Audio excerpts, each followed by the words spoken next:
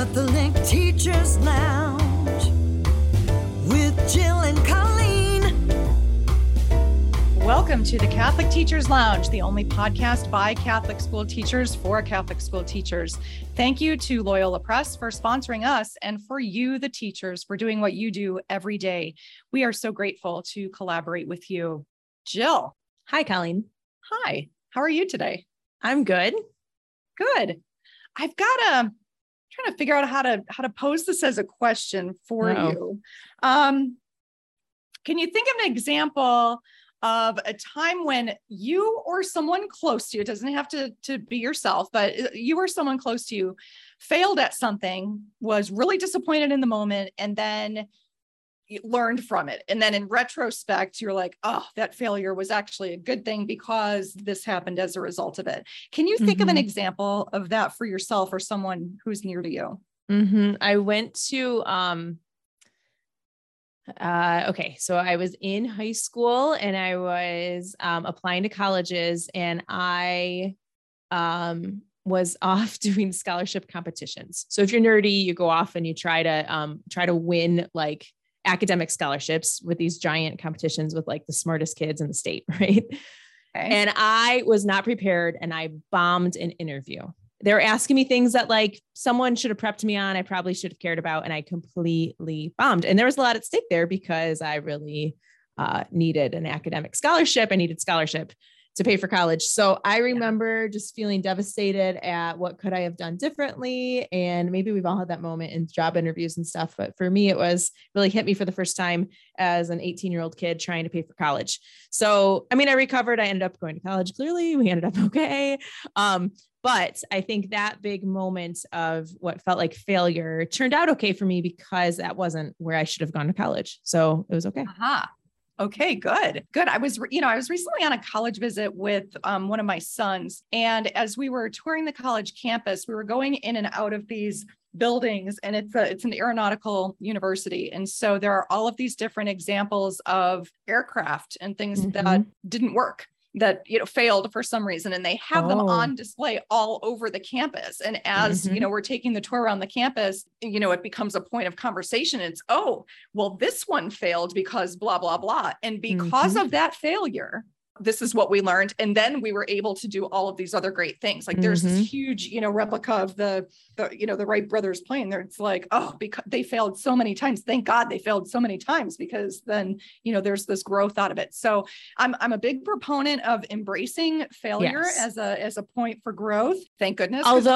Yes, Colleen, although I'm not good at failure. I'm sorry to interrupt you. We didn't even get to the topic yet, but I'm not good at failure. Like some people bounce back and they're resilient, but those, like teachers aren't great at failure. We want to, I'm just speaking on behalf of all people everywhere. Like if you're in charge of a classroom, it's really hard to fail at things. I'm just throwing that out there. It's hard to fail at things. It is. Okay. So that leads us into the idea for today, which is given to us from Trisha Richardson, who's a kindergarten teacher. She's also taught 3rd and 4th grades, always with the littles. And she's from St. Mary's School in Alexandria, Kentucky. Okay. And she said she was watching a student deal with a frustrating situation on the playground. This is a little kindergartner. And she said she knew it was the right time to teach this lesson that came next. She said they came in from recess and they all sat on the carpet, including herself. And she told the students that sometimes she feels frustrated and sometimes she can't fix her son's bike, and sometimes she can't get the remote control to work, and all of these different examples. And she gave them the word. I feel frustrated when that happens. And it's important to give them that word, because then they can put the word to the emotion. So then she went around the circle and everyone had to share a moment when they experienced frustration, when they couldn't do something and they experienced frustration. And it was very important to do that. In fact, she allowed the person who was out on the playground having the struggle, she let her go first so that she could unload it, get it out there, and then she could listen to everybody else. So this was I think this is a great lesson. And I love when we do this with small children and start to give them the language around their emotions so that they can start to develop coping mechanisms as young as possible, to just be able to sit with your friends, to be mindful in a moment together like that, and to be able to benefit from it the teacher and the students together and have a moment. There's mindfulness there. There's modeling from the teacher. There's putting words to emotions. There's normalizing challenging emotions. There's embracing failure. What do you think? I'm thinking back, just the difference between frustration and anger is really important because it's okay. Yep. It's okay to have all these emotions, but frustration means like a discontent with the outcome of something, or, there's something there's a good probably reason for your frustration, and to be able to talk about that, and probably anger too, but to try to normalize that there's a wider range of emotions is really important, especially with young kids. Cause then you're right. They normalize it, and we want them to sit in frustration. So when you're talking about planes and like big things that could fail, imagine I was with a group of teachers actually last week, and they were trying something new and taking risks in classrooms. And we were talking about how long do you sit with something before you give up on it?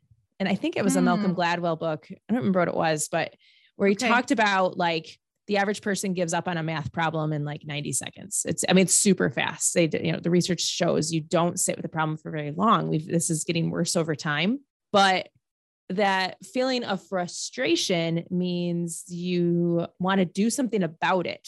Right? Like there's something you want to do with that emotion. And if you can talk it out and figure out why you're frustrated or why you're angry or why you're sad, you can probably solve and shift like how you're feeling about it. But that emotion is trying to teach us something about ourselves, about our lives. And so the complexity there is huge because there's so many adults, including us, where there's certain emotions that trigger us that we're not real great at. And so I imagine we're doing kids a world of good by teaching them to have stamina in those emotions and try to learn something from it. So I was kind of on a soapbox there, but that's what I was thinking about. No, you're good. So do you know the book, Miss Spider's School? No. Miss Spider's School? I don't know. So this teacher, Trisha Richardson, she said she used this book. Now, I've not been in a classroom. I never taught anything younger than 6th grade.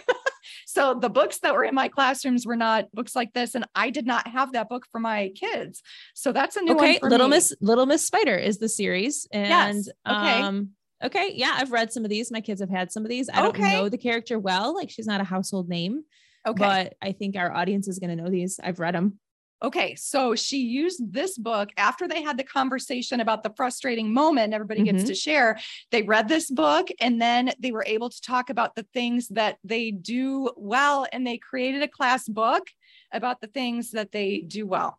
So, and this is, I'm big on people knowing their limitations. We are all not good at everything that we want to be good at. And we are all not good at everything. And it's really important for people to recognize what their strengths are. And so I love this lesson. First of all, as I talked about earlier, coping skills for children around emotion, but also helping kids to focus on what their gifts are, because the sooner we learn what our gifts are and what we bring to the table, we can start using them. And also acknowledging that it's okay to have limitations and to not be good at everything, and to know that there's somebody else in the room that can fill that gap for you.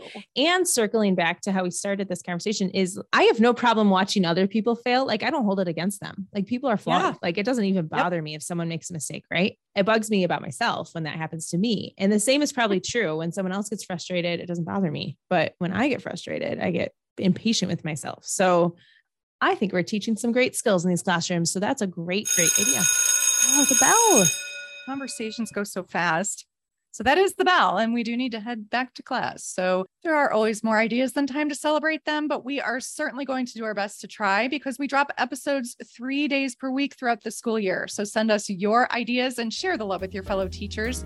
Go to CatholicTeachersLounge.com to share. The Catholic Teachers Lounge is your haven of hope to exchange ideas and affirm your efforts. We'll see you next time.